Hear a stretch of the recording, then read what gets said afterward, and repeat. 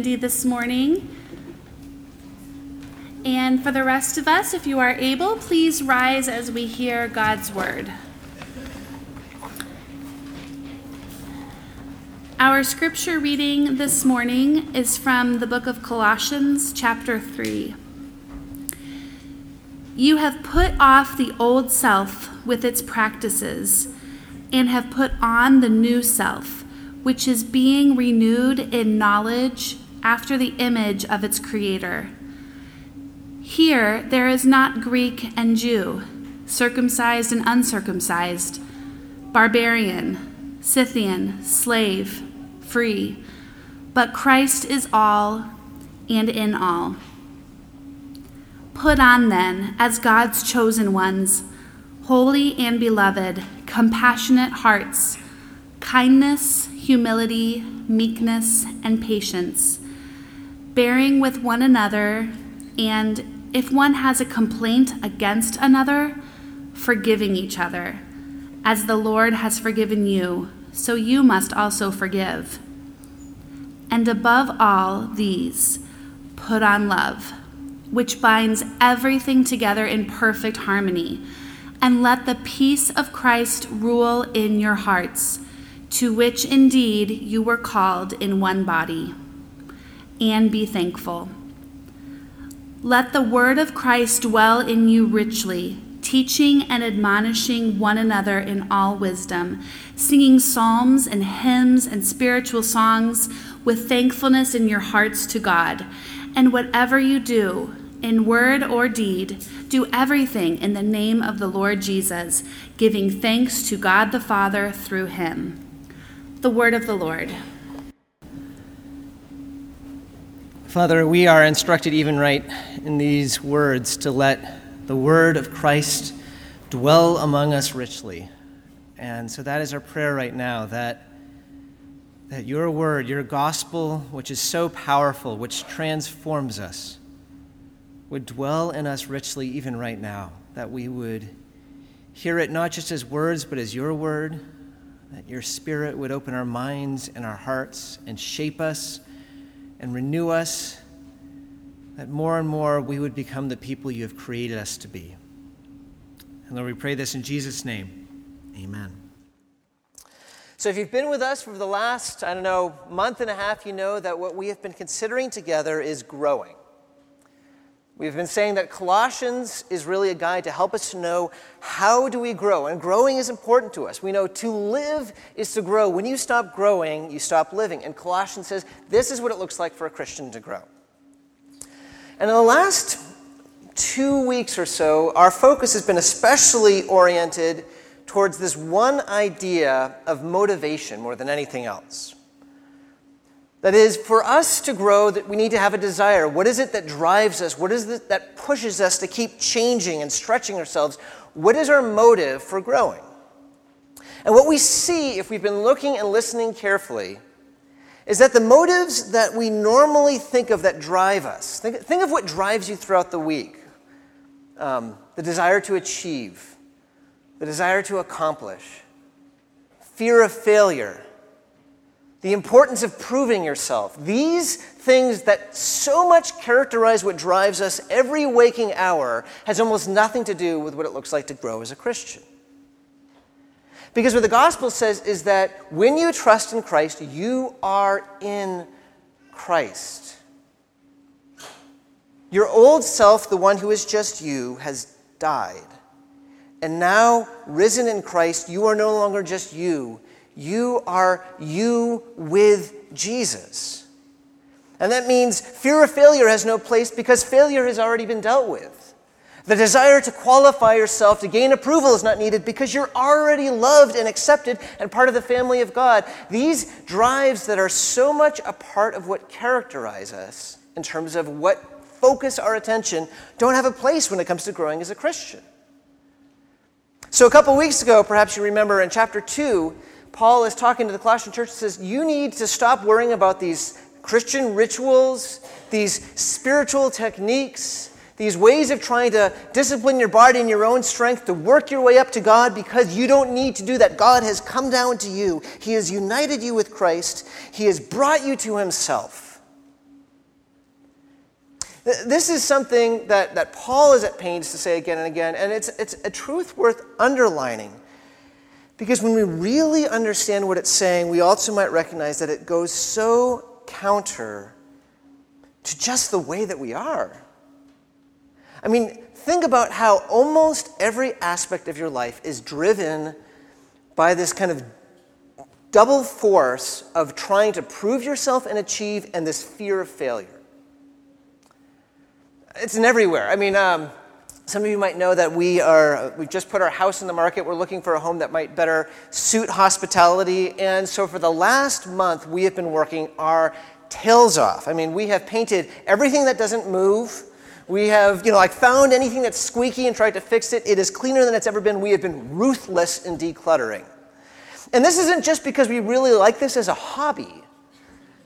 It's because we want to get the buyer's approval, right? We want to earn, to get them to like our home, and that drives us. If you're in high school right now, I'm sure you're feeling this, because for many of you, exams are in this coming week. And you don't study because it's cool. You are studying because you know if you don't, you might fail, and you know that you need to prove yourself to the colleges so you can get into the right college and keep moving forward. We're driven by that desire for approval. And it happens in work, right? Whether it's your client, whether it's your employer, you're always aware of how you're being seen, always trying to demonstrate that you're worthy of their business.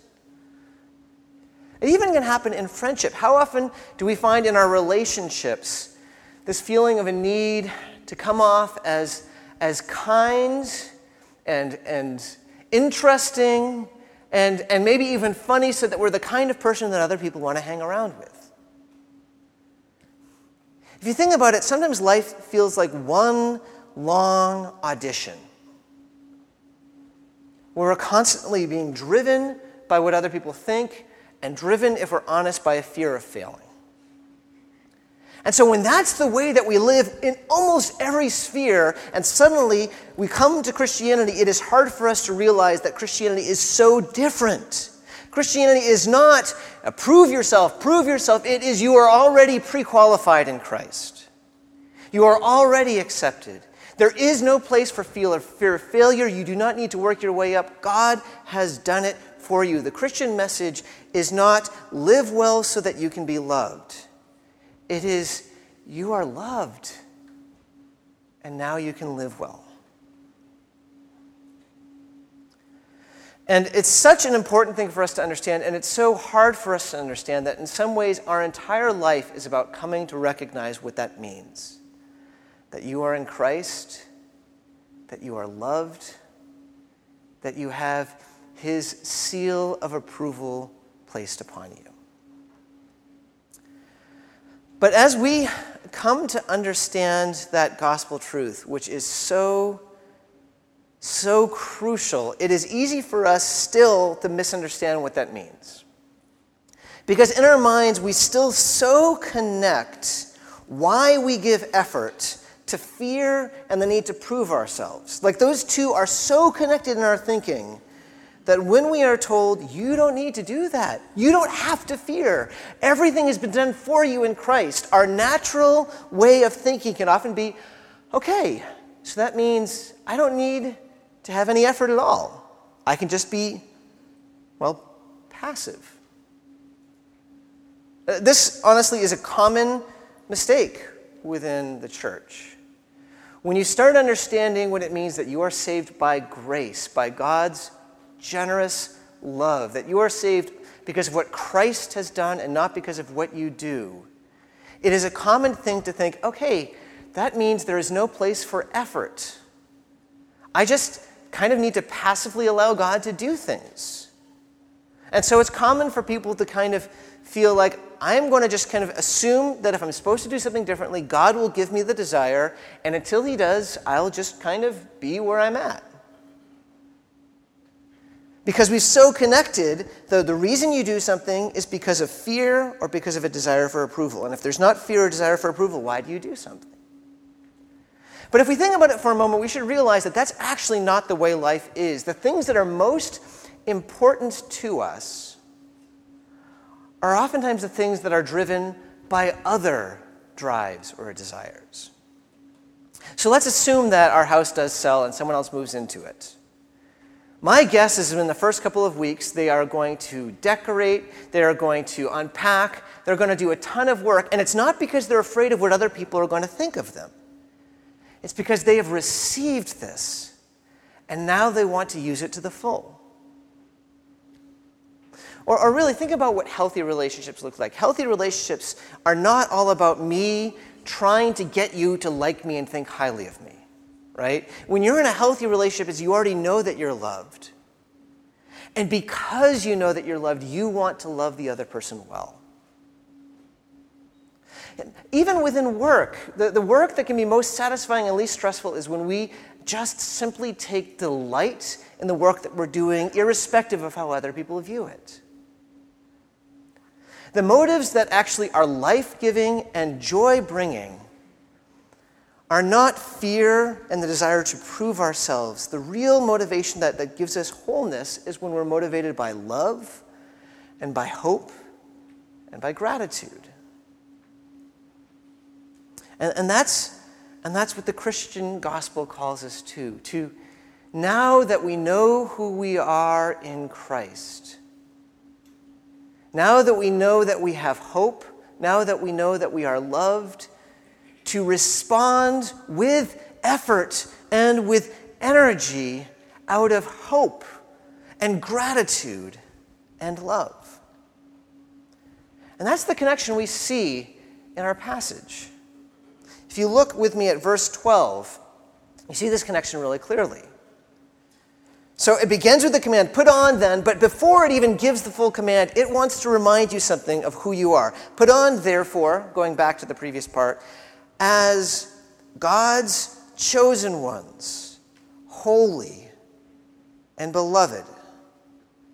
Now, it's such a short phrase there, it's easy for us to go past it, but we must not. Hear that again, that you, if you've put your trust in Christ, you are chosen by God himself. Before you were even born, God knew your name. He knew your personalities, your idiosyncrasies, your taste in food and music. He knew you, and he set his love upon you. And he said, you are mine. And by choosing us and loving us and bringing us to himself, he has made you holy. Whether you feel that way or not, you are a saint in God's eyes. So he says, therefore, remembering this truth, that you are loved, that there is nothing more that you need to do, you are chosen by God, that you are holy. Now, here's the command. Because of these things, as these things, put on compassionate hearts, kindness, and the list goes on. So you notice the connection. Here's the truth. You don't need to demonstrate yourself to God. You are loved. You are already selected by him and chosen. So now it's time to get to work. Do you see that? I mean, the command is calling for effort. It's calling for us to make some choices. It's calling for us to be intentional. Paul says, because you know this glorious truth, let's get to work. There's this theologian by the name of Jonathan Edwards who lived a few centuries ago. And after he died, his diary was discovered. And one of the things that was seen at the very beginning of the diary was that he wrote a whole bunch of resolutions. He would say, like, resolve, these personal goals. Here are just a few of them. You know, one of the first ones he wrote, resolve to live with all my might while I live. Later on, maybe when he was feeling irritated with someone else, resolved never to do anything out of revenge. Later on, resolved to examine carefully and constantly what that one thing in me is which causes me to doubt the love of God, and to direct all my forces against that. He set these goals for himself. Now, when he did this, he didn't think that life was all about self-improvement. And he did not think that he needed to do this to get God's approval. Edwards understood the gospel very well. What he understood was that he had been given so much in Christ Jesus. And he knew that the way to take advantage of that reality was to make choices, was to drive himself to take hold of what God had given him in Christ. To give one final example from like the home selling, imagine you just bought a house and you moved in and there's boxes everywhere and your kitchen is just covered by boxes and every room is crazy and full and there's one room that's calm, and so just you and your family just camp out in that room for the rest of your life. And you always order takeout because you can't use the kitchen because you're so tired of moving in. It'd be nuts, right? I mean, you have this great house, but you're never doing the work to actually enjoy it and take hold of it. That's what Christian immaturity is. Christian immaturity, you have been given everything in Christ Jesus, but for so often, for so many people who do not grow, they are staying in one little room, just camping out, ordering takeout, not realizing how much they could take hold of if only they chose to embrace it. And so that's what Paul is saying. Here is what you are. You are God's chosen. You are loved. Now it's time to get to work, to take hold of the glorious treasure you have in Christ Jesus.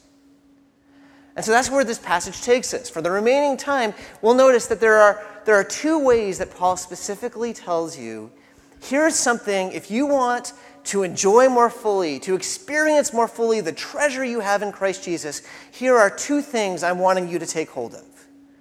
You need to take hold of the peace of Christ, and you need to take hold of the word of Christ.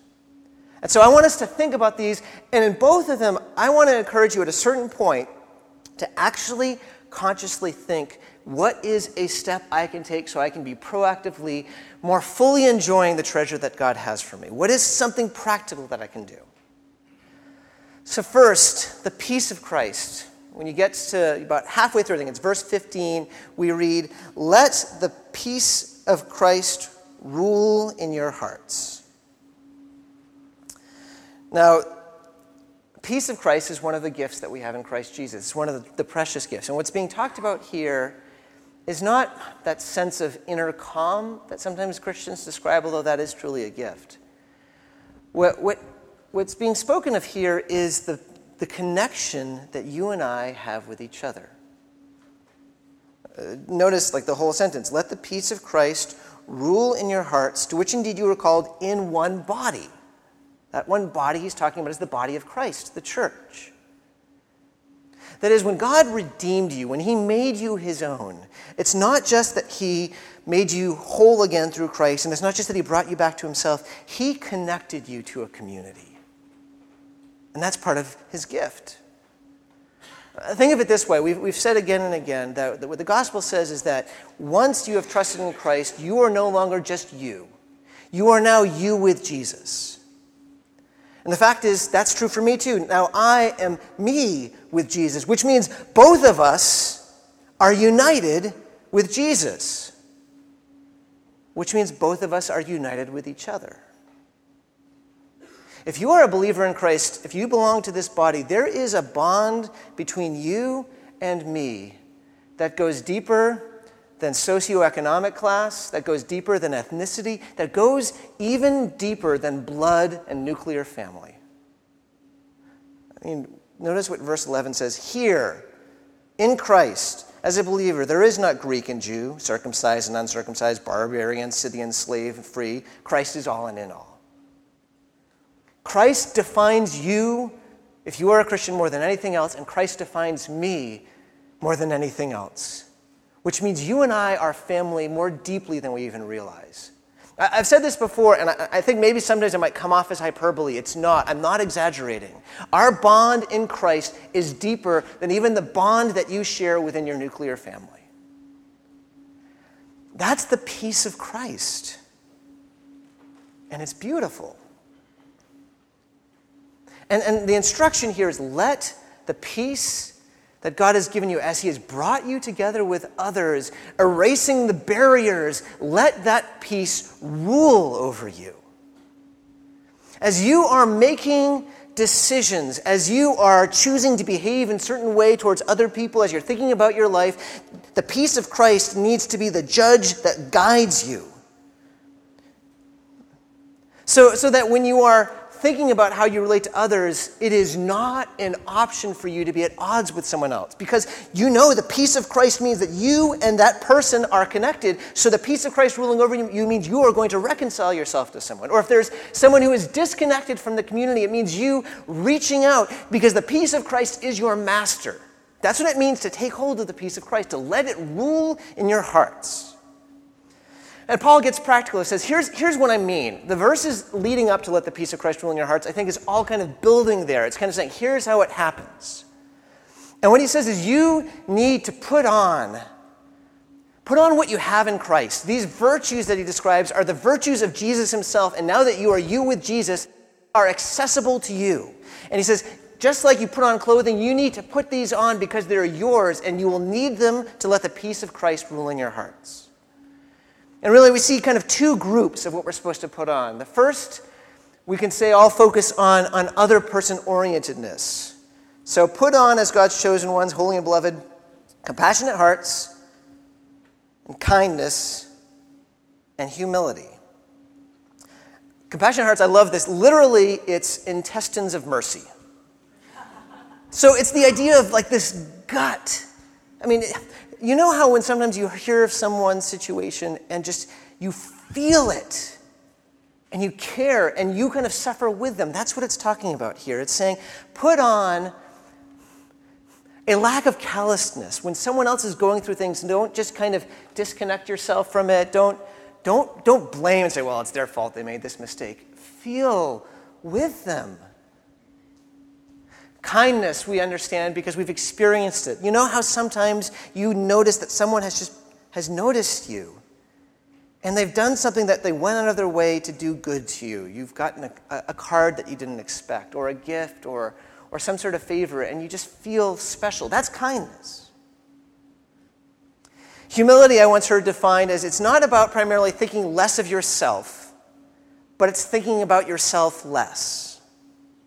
That is, in humility, we really find other people more worthy of our attention than ourselves. So these three together, it is a call to be other person oriented so that our attention and our energy is spent noticing and caring and feeling for others in the body of Christ as we feel for our own needs, because that's what it looks like to let the peace of Christ rule in our hearts. Now, the second group is about when that connectedness to each other isn't easy. So we see this group of three. After humility, it says meekness or gentleness. Gentleness is when you choose not to use force that you otherwise could. After meekness, we see patience, which literally is long suffering. And I like that translation because that's what it's talking about, suffering long. In fact, the next idea even has it more clearly, bearing with one another. This is not a rosy picture of the peace of Christ. This is wonderfully realistic. It's saying that if you are united in Christ, you are united not only with shiny, happy people who are emotionally secure and spiritually mature and absolutely lovely to spend your lives with. If you are experiencing the peace of Christ with his body, you're experiencing it with sinners who are, honestly like you, who have idiosyncrasies that can truly get on people's nerves, who can be insensitive, who can be trying to fix you and be judgmental, who can cause you pain. And the calling is, if you are letting the peace of Christ rule, that means you're going to bear with them. You're not going to just disconnect yourself because, frankly, they take too much energy. But you're actually going to continue to stick with them even though they can get on your nerves. It goes even further, doesn't it? It even says at times they are going to hurt you. If someone has a complaint against someone, which implies if someone's done something wrong and has really hurt the other, what happens? We forgive one another because we are letting the peace of Christ rule in our hearts. We are taking hold of what it means that we are in Christ and enjoying this gift and doing the hard work. So here's a moment I want us to just pause and I want to invite you to ask yourself this question. In this coming week, what is something you can do? Maybe it's not big, maybe it's small, to move more fully towards letting the peace of Christ rule in your heart. Maybe your issue is that you are just so preoccupied with your own stress, your own needs, that you find yourself thinking so little, if you're honest, about anyone outside of at least your immediate family. And so maybe for you this week, it's a goal of saying, I want to pay more attention to others. I want to listen better. I want to be maybe praying more for others and allowing their difficulty to be a weight on my shoulders so that I can give of myself to care for them. Or maybe for you right now, even as you're thinking, you realize that there's someone, even within this congregation, that you just don't like. And you've been trying to kind of disconnect yourself from them and just kind of avoid them. Or maybe even you are at odds with that person because there's something that's happened. Either you have wronged them or they have wronged you, and you just really don't feel comfortable around them. So maybe for you, it's moving towards that person and seeking to be reconciled, because that's what it means to let the peace of Christ rule among us. Take a moment. What is one thing before God that you, as you seek to take hold of the peace of Christ, one step that you feel like God might be calling you to take this week?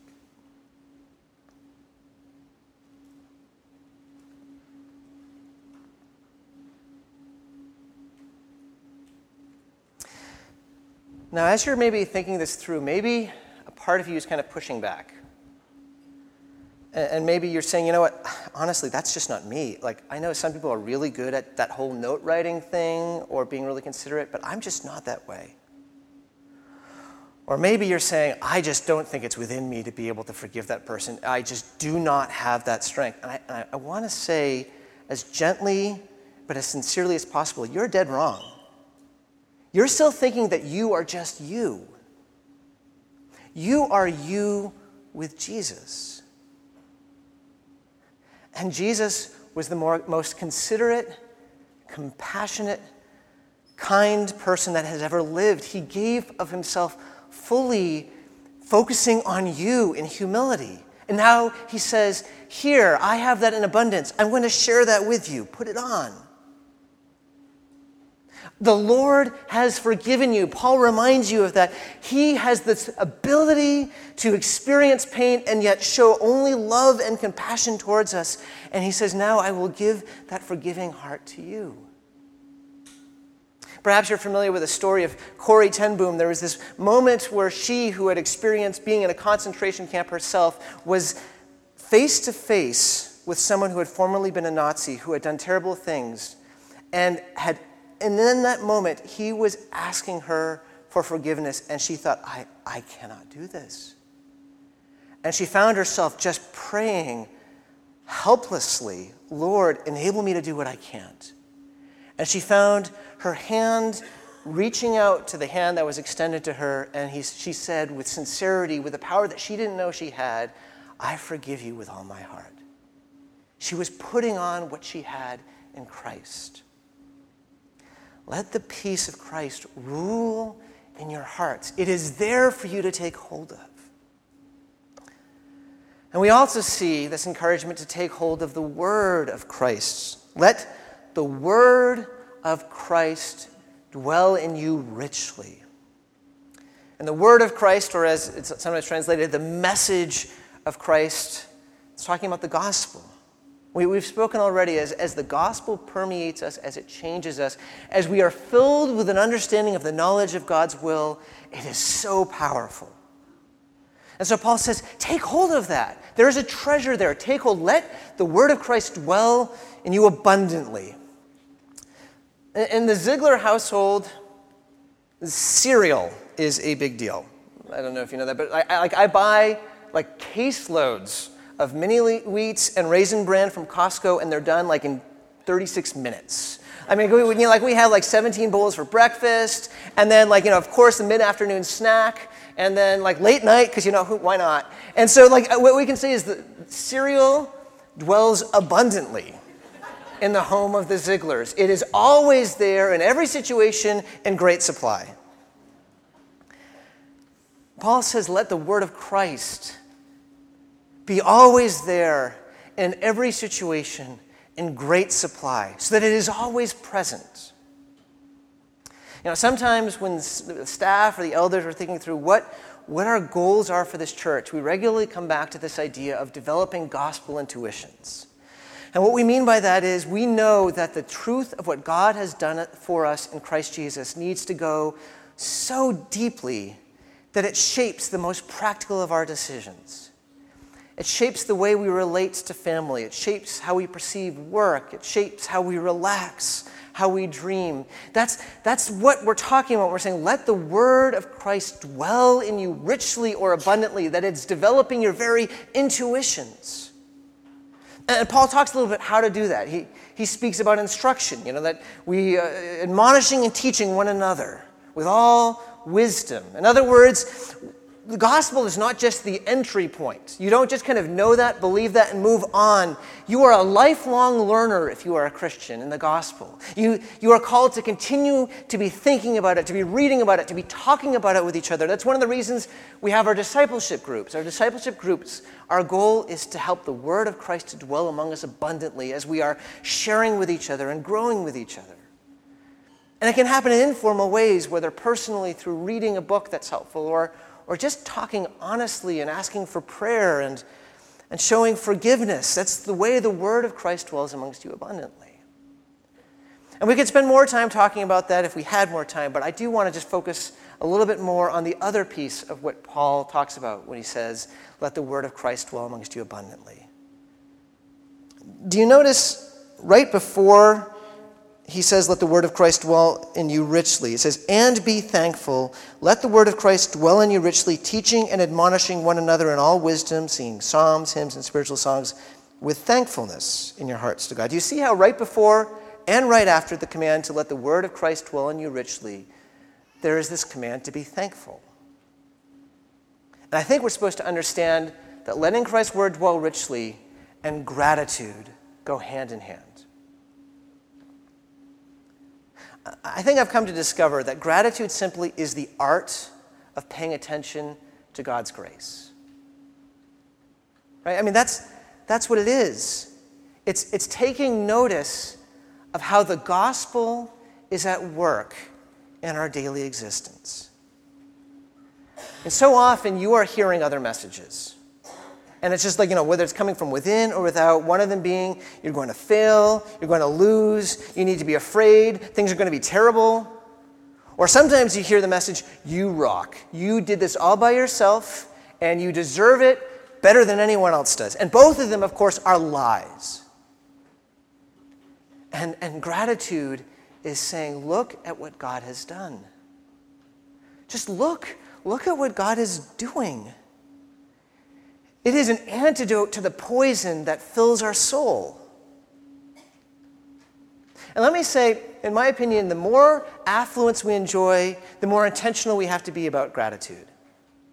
When we were first married, when we were in seminary, we had barely any money to spend. And so anytime we were able to buy a cappuccino, it was the most awesome thing in the world. And we loved it. Now we have, we go to Starbucks or whatever, and we don't even think about it, because once you have something repeatedly, it just is something you expect and you almost can feel entitled to. And so when you have more, you have less and less space for gratitude unless you are paying attention. And so this is what it looks like to let the word of Christ dwell in you richly, to be intentionally grateful. Let me ask you for the second bit of homework for you to consider. What is something that you can do this week where you can more fully take hold of the word of Christ within you by being more consciously grateful? Maybe it's getting in the habit of writing down daily blessings that you've experienced. Or maybe it's, over dessert with family, just talking about what are ways that we've seen God's goodness together. Or maybe it's just making sure that when you're spending time in prayer, you set aside time for thankfulness and you just pay attention to what God has shown. Our weakness in our faith in the gospel oftentimes is because we simply don't even see what God is doing in our lives. And gratitude allows the word of Christ, the gospel, to go down deeply. What is one way that you can choose to take hold of the treasure of the word of Christ in your life? How can you allow the peace of Christ to rule in your hearts more fully? What is one thing you can do? How can you let the word of Christ dwell in you more richly? Can you imagine if all of us are taking steps together, what that would look like? If all of us had this increasingly deep love for each other and commitment to be connected to each other, if all of us had this increasing conviction of the grace of God and have a deeper joy, wouldn't that just be beautiful? That's the gift God has for us in Christ Jesus. Because we're not just ourselves anymore. We don't need to achieve anything anymore. We are us with Christ. And that is glorious. And we are called to get to work to take hold of what God has for us. So I'd like us even now, as is our custom, as we have heard God's word, to respond in prayer. However God has been speaking to you now, I invite you to then move towards prayer with that. If there's something you have felt convicted about, to use this as a time of confession. And if you felt an inadequacy, to use this as a time of prayer, saying, Lord, I want to do this. Please help me. And then in a moment, I will lead us in prayer. So would you please join with me in silent prayer together?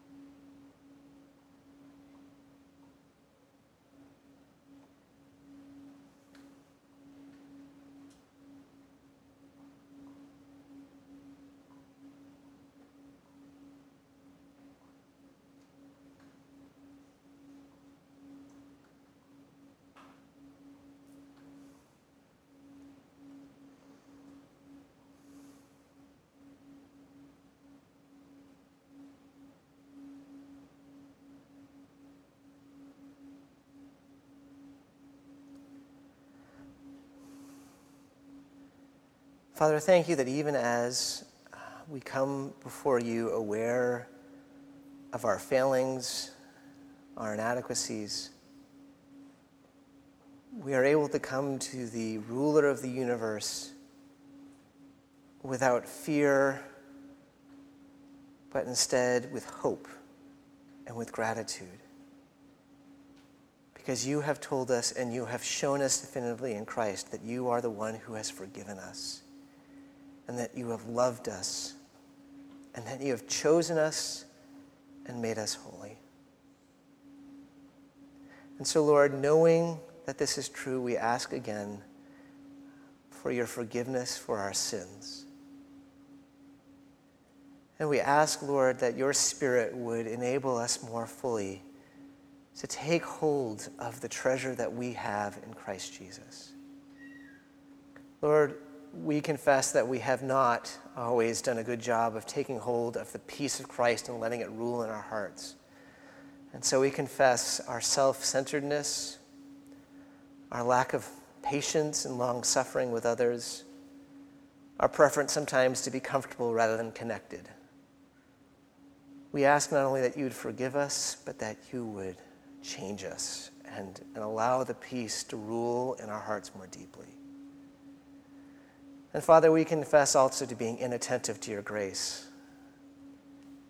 to being so frequently ungrateful for the ways that you bless us beyond what we possibly can comprehend. We ask also for your forgiveness here, and we ask that you would open our eyes and open our hearts, that we might experience the joy that comes in seeing your love for us. Father, we pray these things boldly because we know that we are in Christ. And so in his name we pray. Amen. Here again, the good news of the gospel, this time from Romans, where we're told that therefore there is now no condemnation for those who are in Christ Jesus. Because through Christ Jesus, the law of the Spirit who gives life has set you free from the law of sin and death. By the Father, through the Son, and in the Holy Spirit, your sins are forgiven. Thanks be to God.